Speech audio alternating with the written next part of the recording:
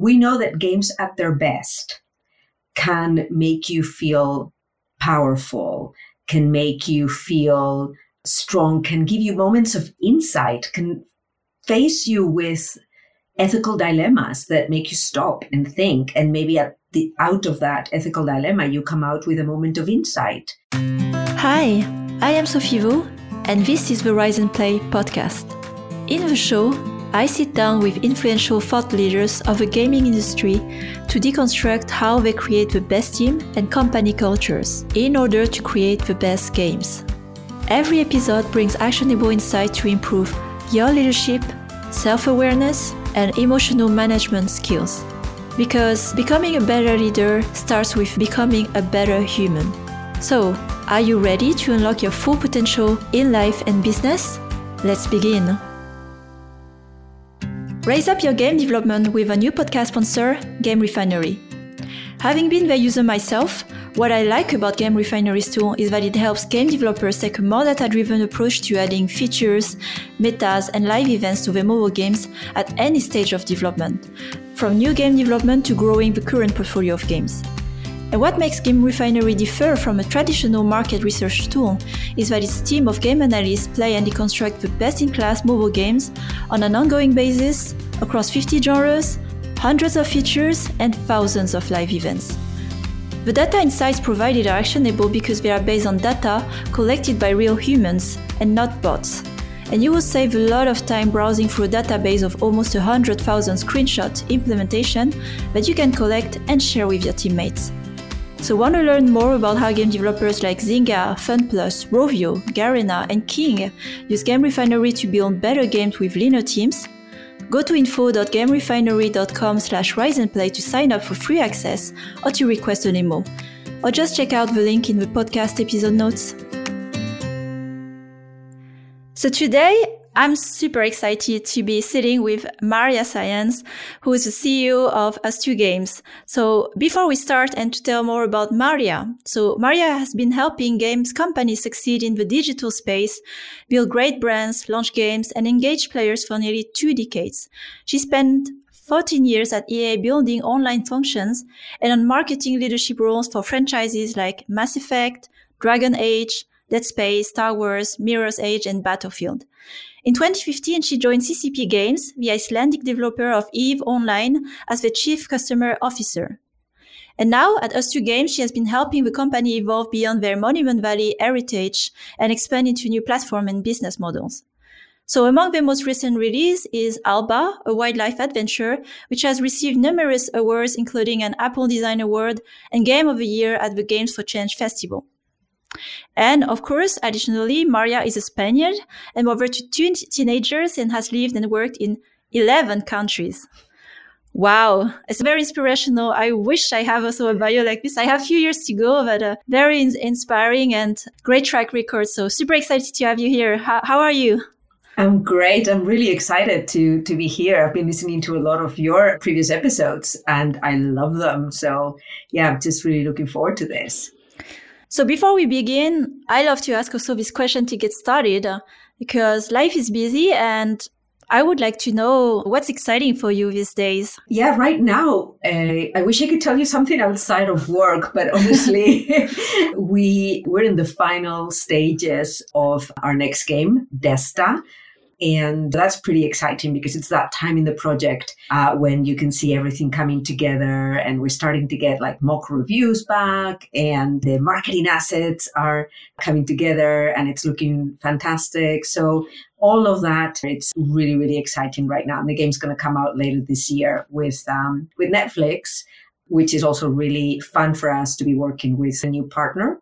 So that is occupying a lot of my headspace right now and something that just brings me a lot of fun and excitement, which I think excitement is like fun with a little bit of nervousness. You're like, oh, what will people think about this? Will people love it as much as we're loving it? So yeah, that's something that we're really proud and excited about right now.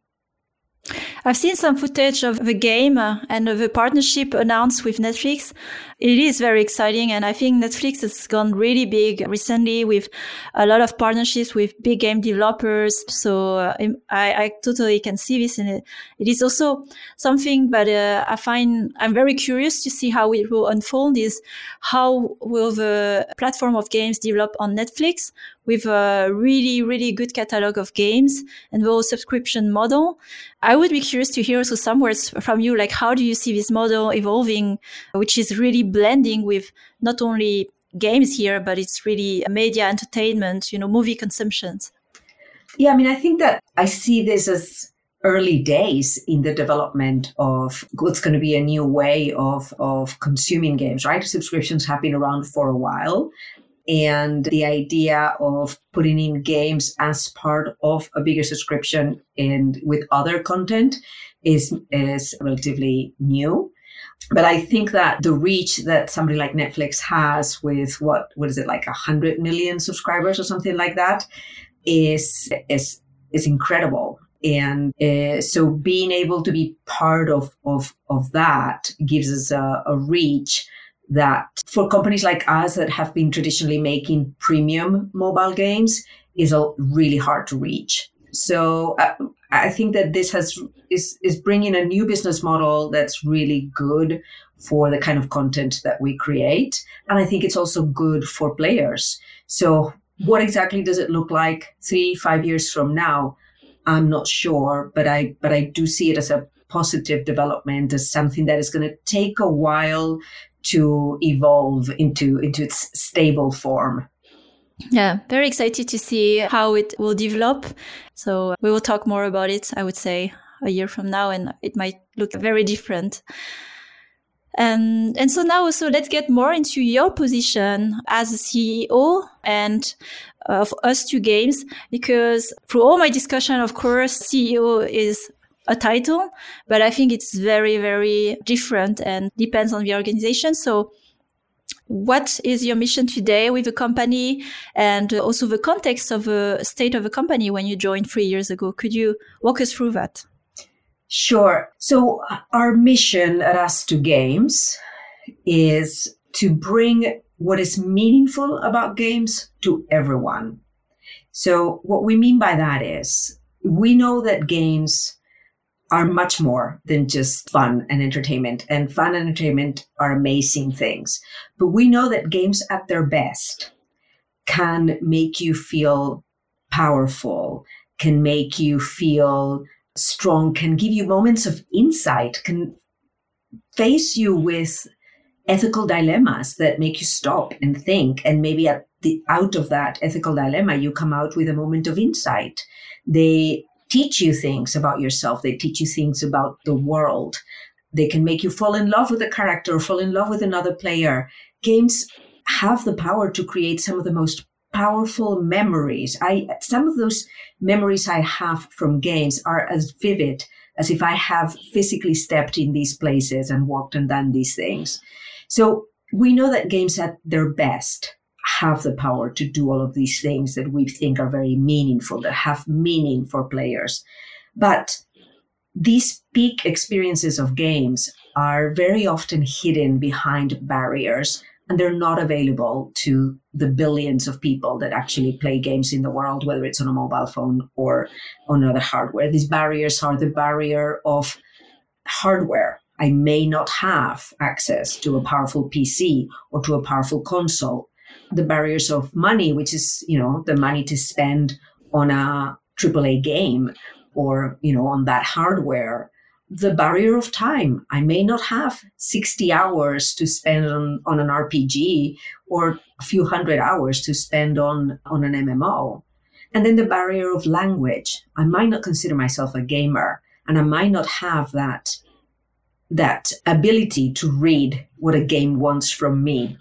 So the way that we think about it is we think about these peak experiences of gaming, those moments that are meaningful, those moments that create powerful memories.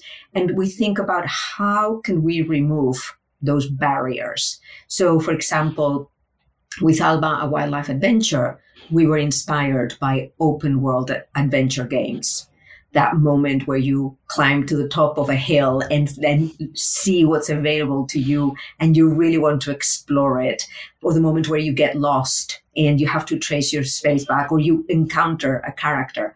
And we were thinking, how could we recreate that moment, some of these moments, on the palm of your hand, and you're only using one finger to navigate and play this thing? Not just because we like to make things difficult for ourselves, but because we want to bring these powerful experiences to people who don't consider themselves gamers, people who only have a mobile phone. So that's kind of what we're trying to do at Us2 Games. And within that, my role in the company as CEO, the way that I look at it is I'm there to enable the teams to do the best work of their careers. So sometimes it's about removing barriers. Sometimes it's about getting the resources, whether it's financial or people. It's about creating the structures. Sometimes providing the context of helping them define a strategy or leading on the creation of such a strategy so that there is clarity and there is alignment within the team. So I see myself as an enabler and as a remover of barriers to really ultimately allow people to do the best work that they can. I was really listening with a great attention what you were saying, and it was a lot of deep thinking in the mission, what games not only are, but can be. I think this is where it is a vision, right? You try to create a future that doesn't exist yet. And I think you have an amazing career. And I think you, at that time, before you joined Us2 Games, could have worked anywhere, build a company, or, keep going the career ladder. However, you decided to join Us2 Games. And what was this choice for you? And how did you relate to the mission of a company, which I assume existed already? And what made you make this choice, to take on the adventure with Us2 Games? So I joined Us2 Group. Us2 Games has been until very recently part of a bigger group called the Us2 Group. And in about 2018, when I left CCP, the group, the founders and the board were looking for a non-executive board member that had games experience to help them bring some kind of external expertise into the board. And so I joined them as a board member first. And it was only about a year later that I joined full-time as CEO. And I think when I joined, the company was going through that difficult second album moment that, many games companies go through. You're very successful with not quite your first game, but nearly your first game. And part of what I did in my role as a non-executive director and working with the management team was develop some of that mission and vision. So I think why I chose to do this, I think we have to go a little bit back. Mm-hmm. I'd come out of CCP after 3 years there. And when I left, it was a combination of the company had been sold and the focus of the company was really shifting towards Reykjavik at the time, where I was based in London. And also I was a little bit burnt out. The last year on that job was incredibly hard. And so I thought I need to take some time off and kind of I was even questioning whether I wanted to be in games at that point. So I thought, okay, I'm going to give myself some time, really think about it and explore other sources of inspiration. But luckily, I had already been in touch with the Us2 guys. And so I had already kind of secured that I would be on their board. It's, a few hours a month on board meetings, very light. So I took time off. I did some consulting, both in the industry, but also outside of the industry. And literally, I just went for coffee with everybody. I wanted to see what's happening in mobile, what's happening in VR, what's happening in this, what's happening in fintech, like what's happening in health tech. I wanted to really kind of confirm if I still wanted to be in games. And what I saw was that of all the conversations I was having and all the projects I was being involved with, the games ones were the ones that really filled me with excitement and energy, and I could connect with the people. And I was just, it was still where the fun was for me. And particularly with Us 2, what I saw was a company with an amazing track record of having created just beautiful, beautiful work, but also a company and a team that had very similar values to mine, very just kind and honest and human, very thoughtful about the impact that their work had on consumers, players, but also on society at large. And one of the things that was going on was that the core team that had worked on Monument Valley had grown the company and were now doing management jobs. And they didn't like it. They wanted to get back to making games. So part of what we sort of were working on together was, okay, how do we restructure the company to allow that to happen? And then that's when they said, well, why don't you come and help us do this? I've loved it ever since. And I mean, I think that when I look back at my career, a lot of it has been about trying to get closer to the creative teams. I came from a very corporate background, started out as a management consultant, but at some point I realized I wanted to work in creative industries, and that's when I moved over to games. Thanks for sharing your journey, and it's a great example of how you've been open to talk to many people outside of games. I have that question as well, coming to my mind once in a while, and I think it's very healthy. It's like a relationship, you have to reassess it. And is it still a choice why you're here, or is it like just being in autopilot, and it's not usually so good to be just in autopilot? But if I may interrupt you, there's also something else going on there that I think that when I came into the industry 20 years ago, there was nobody like me. There were very few people like me, right? I was a woman. I was, I'm 51 years now. I was kind of 30 at the time. I was already not that young for the industry. So I always had this sense of, I always thought of the film, I don't know if you've seen this film called Logan's Run. It's a science fiction film from the 70s where everybody over 40 disappears. And you're like, and then these two people are about to turn 40. So they escape from this dystopic society. And I always thought the games industry was like Logan's Run. People just died or went into some, maybe they turned them into Soylent Green. Oh, that's a different film. But I don't know. People were... I always thought there's a clock here, and at some point I'm going to be too old for this thing. And it just didn't come yet. And I'm not too old for it yet. But I did very often stop and say, am I getting too old for this thing? I think that's kind of what's changed in the last 20 years is that the industry's become a lot more diverse. And I know we have a long way to go yet. But I think that that's always one of the things that was always in the back of my mind, thinking at some point, this has to end. At some point, I got to get a serious job. Let's take a short break to hear a few words from our sponsor who are making this episode possible. In today's challenging mobile game market, the most successful games grow and retain players by continuously adding new features, metas, and live events. Game Refinery's tool lets you scale up your collection and analysis of the best practices behind the most successful games today without building out a big team to do so. So you can spend less time playing your competitors' games and more time improving your own. You already use data to optimize your UI and monetization. Now use a data-driven approach to game production, whether you are developing new games or growing existing ones. Go to info.gamerefinery.com/riseandplay to sign up for free access or to request a demo. Or check out the link in the podcast episode notes. Now, let's get back to our conversation. Back to this then, about how you join. I think it's very interesting where I have seen this often as well, where you have people who are really the creative of making the games. And it is a very different skill set and even focus and creating an organization. And that's something I have seen a lot, and it's been mixed. And the fact also that there was the original team recognizing like we maybe are not the best people to do this. We need help.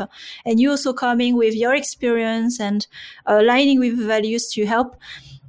The whole exercise I find very difficult because I've seen many startups, even in a maturing stage, not even being aware about their vision, their mission, or even their values. I'm really curious, what was the whole process? How did you approach it, or how were you helped to crystallize this with the team as you join as a CEO and do all this work? Yeah, I think in a way we are in a very privileged place, a very lucky place, because the original founders of us to the group, these two childhood friends who started a digital agency in Shoreditch in the early 2000s. But the two of them, Sinks and Mills, from the very beginning, they knew they wanted to create a company that wasn't really stuck with the usual corporate life and ways of working. They knew they wanted to create something completely different, something more human, something more authentic, a place where people could be their full authentic selves.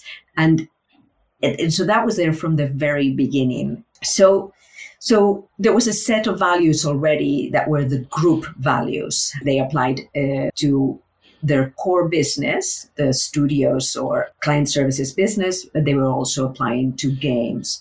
Those were things like be human, learn together, raise the bar. So, encouraging people to be more entrepreneurial and, just do it and enjoy the journey. So those were the values that were in place. And this is the kind of place where you would walk in the first day that I walk in through the door, I could see that the company was actually living and breathing these values. But the games team had spun out into its own company within the group, moved to a different location, and started to grow beyond that original Monument Valley team. And it felt like some of these, there's nothing wrong with them, but I think with values, you really need to feel that they're coming from you and that they're more than just words on a sticker. So just from that separation, they had started to feel a bit more stale. However, we didn't really revise the values for a while because, well, first of all, we had a clear mission. They were good enough. And I think it's been more as a result of the demerger when we finally become independent from the group and we're now a full standalone company. Now let's revise these values, because otherwise it would have been like, why are we different? And what's wrong with that? Now there's nothing wrong with that. It's just not us anymore. And so we've actually just been through the process of working together with the team and looking at what those are. And we haven't yet landed on kind of 6 sort of easy to remember PC sort of statements that encompass everything about us. We kind of gravitate towards kindness, but how do we make kindness as an expression be forward looking and not be passive, not to be something that is kind of empowering?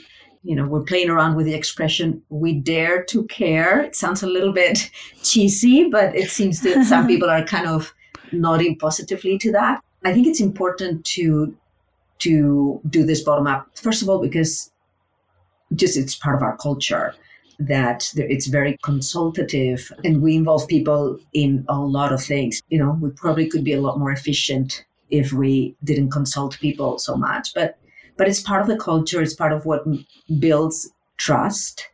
And I think it just means that when finally we land on the 6 or 7 words that those values, it will feel to people like it came from them. It was shared, and therefore they're true, and they really reflect how we want to operate and what we want to hold ourselves accountable against. And also something that I read as well, and I was curious to ask about was that your company has been recently certified as a B Corp. So could you explain first for maybe the listeners who don't even know what a B Corp is and why it was important for you as a company to be B Corp certified? Sure. B Corps are essentially companies that are trying and committed to being more than just for profit. They're trying to be for profit, for people, and for planet. So we're all for-profit companies, but we realize that we can use our power as economic agents, our power as employers, as creators of products, of media, of entertainment, consumers of products and services, all of that power, we can use that for positive impact on the planet and positive impact on our communities and on our employees. So it forces you to be on this kind of straight and narrow. It gives you a community of other companies that are going through the same problems that you can go and say, hey, well, how do you do this? How do you do that? And it makes you think about things that perhaps we were not thinking about. So, for example, one of the criteria is what percentage of your suppliers are owned by women or people from disadvantaged backgrounds. Who's our cleaning company? Who owns, we buy food from Ocado. Who owns Unity? Who owns, and then you start to think about all of these products. And this is like where you talk about you are not as an economic agent. You're as a company, you're a consumer. You spend money and that money is power. So how can you use that power to direct it for social inclusion and etc.? So it is hard. It's a lot of work, but I think it's given us clarity over, okay, everybody wants to be good. Everybody wants to do good for the world. Well, here's a rule book, Yes, make your games. Yes, make money, but do more of these things. And that, means that you're not wasting your time or that you're focusing on the right things. And very often the questions start with, as a B Corp, how are we going to do this? As a B Corp, have we considered that? And I think that that just gives the team a sense of alignment, a sense of trust that they're at a place that cares about the same things that they care. It gives me as a CEO, and the leadership team a really strong alignment with the board. Because if we're coming to the board saying, hey, we got to give everybody a pay rise mid-year as a cost of living adjustment, we know with our board that it's not just the right thing to do, it's the B Corp thing to do. And I know as well from the game Alba as well that you have concretely supported the planet, right? If you could share the examples that you had as well with, I think it was 1 million trees planted. Yeah. Yes. So I think that's a really specific example of where Alba, like many of our games, comes from a very personal place to, two people in our team who grew up in the Mediterranean, who love animal photography, and who came up with a concept about animal photography in the Mediterranean. And as you start developing the concept, you start asking why. Why do you have to take pictures of animals? What's the point? And very quickly, the themes that emerged around that is, well, the environment is in danger. The animals are in danger. And as the game was taking shape, it was clear that you couldn't really make a game about nature these days and not make it about the impact that humans have in nature and not make it about the environment. So those themes just very naturally were coming out. But as the development of the game continued, at some point we said, okay, all right, so this game, we're making this game, it's about environmental impact. As a B Corp, we cannot just make a game about the environment. We have to take it further. So from there, we say, okay, how do we make sure that the science and the references that are in the game are correct? How do we make sure that we activate our audience and educate our audience? And how do we make sure that we have a physical, tangible, real impact on the environment? And we were lucky to be able to partner with UN Life, which is part of the UN, and also with the the folks at Playing for the Planet, who are amazing. And one of the things that we did was we created some form of community activation social network where people will get points for doing things that have a science-backed impact. So things like, cycle instead of drive, or etc. And there were 16 things. And we worked with a partner to create this kind of community. Well, that didn't work out.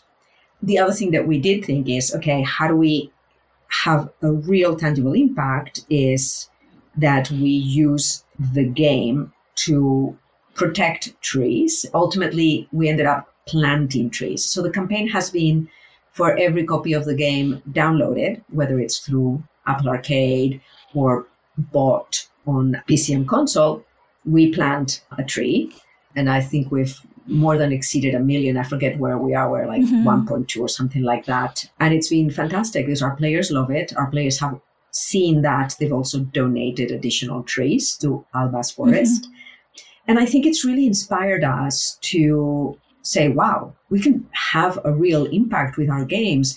And now we've kind of taken on board that every game that we make from now on, we're going to think about what social aspect or theme is it impacting, and how do we mobilize our players and our financial power to have a real impact on this topic. It's a great success story and really a point of reflection as well, again, of having meaningful impact, out of games. So, for the last part then of our discussion today, there's so much we talked about. And I would like to understand your own journey, what shaped you, the vision you have, and like also you seem to really know as well what you want in this point of life. So my first question is also, are there some events in your life that shaped you really in the way you are and have developed in life? So my mom died when I was very young. I was a teenager, and I was the oldest of 6 siblings, so me plus 5. And I think that inevitably that makes you think about life running out, right? Like any minute this can happen. Yeah. And, life is short. And my mom was somebody who just had a huge kind of thirst for life, very joyful, really fun. And I think that inevitably, like a lot of that I've taken on and from her and kind of celebrated afterwards. So I think that sense of make the most of it, but also one of the things that became really clear to me at that time was how important it was to prioritize. And it's not like I've always been super focused on my priorities my whole life. Not at all.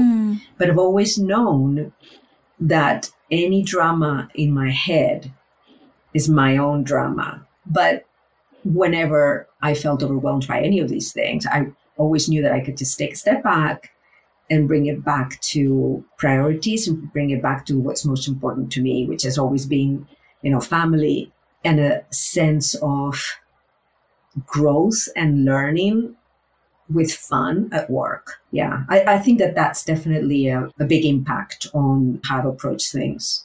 And it's really important to be aware of those priorities, but I can imagine you also are very busy. And how do you manage or check in with yourself that you are, managing your time or having a schedule that reflects those priorities? What are your tools?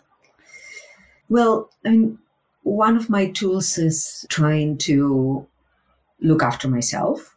I know that if I look after myself and I'm a little bit selfish, I can be there afterwards. I can be there for others. I can be a better boss, a better mom, a better wife, a better friend.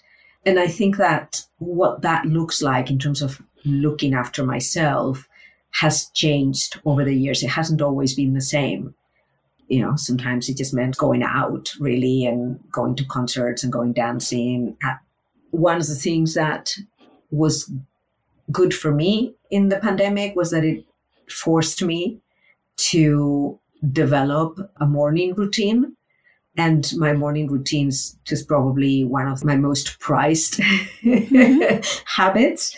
I know it sounds cliche, but it's true. Just, meditation, exercise. I go for a walk every morning before I start working. And that walk in the morning is probably the thing that I will prioritize versus everything else. Yeah, I think you have a routine for sure. And especially, I think as women, we have always this little guilt and voice to take care of ourselves first. But this is the right thing to do for all the things you have mentioned. So, it's a good reminder. And I have discovered it through a hard way as well myself too. It will be beneficial in the long run to do this due diligence for yourself. And my last question, which is really very personal, but what is your definition of success, in life, or whether it's with a company, whatever you would like to share? I don't think a lot about success. I think about growth and learning and fun. And for me, success, just being here today and being able to take some time to speak with you about these things. Having had a meeting just before I came to this, I had a one-to-one with somebody in my team where we talked about, a challenging topic, but it was a really nourishing conversation where we felt really proud of the relationship that we have and happy that we're able to discuss it this way. To me, that's what feels like success. But having said that, I always think about it. I've always been friends with old lady Maria.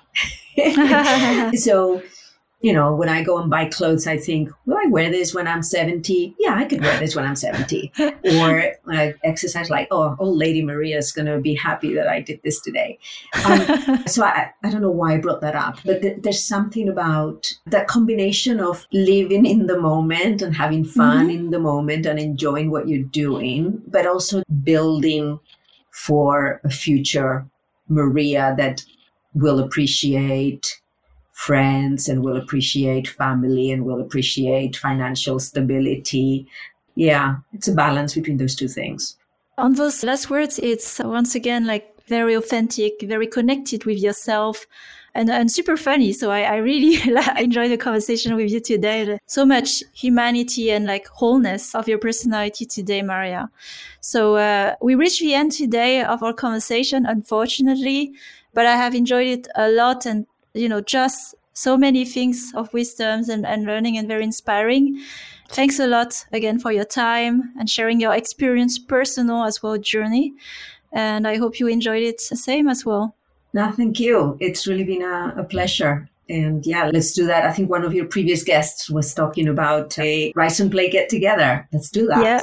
Yeah, it's on my 2023 plan. Like I have a board like still empty, but I'm thinking about it and I think it would be an amazing event. I think we would be all so excited, or we kind of know a bit each other through the stories to meet in person. Good. Thank you so much. Thank you. Take care. Thanks for listening to this latest episode of the Rise and Play podcast. I am trying to grow a community of conscious leaders across the industry and beyond. So if you want to join this movement, please share the podcast with other conscious leaders because we have so much more we can learn from each other. Also, please don't forget to follow the show so you don't miss out on future content. Every episode is packed with actionable insights that will help you improve your leadership skills now. And if you are interested in learning more on the topics that we discussed today, you can find more insights on riseandplay.io, and there you will also find my free masterclass on conscious leadership. So, have a great week, and until the next time,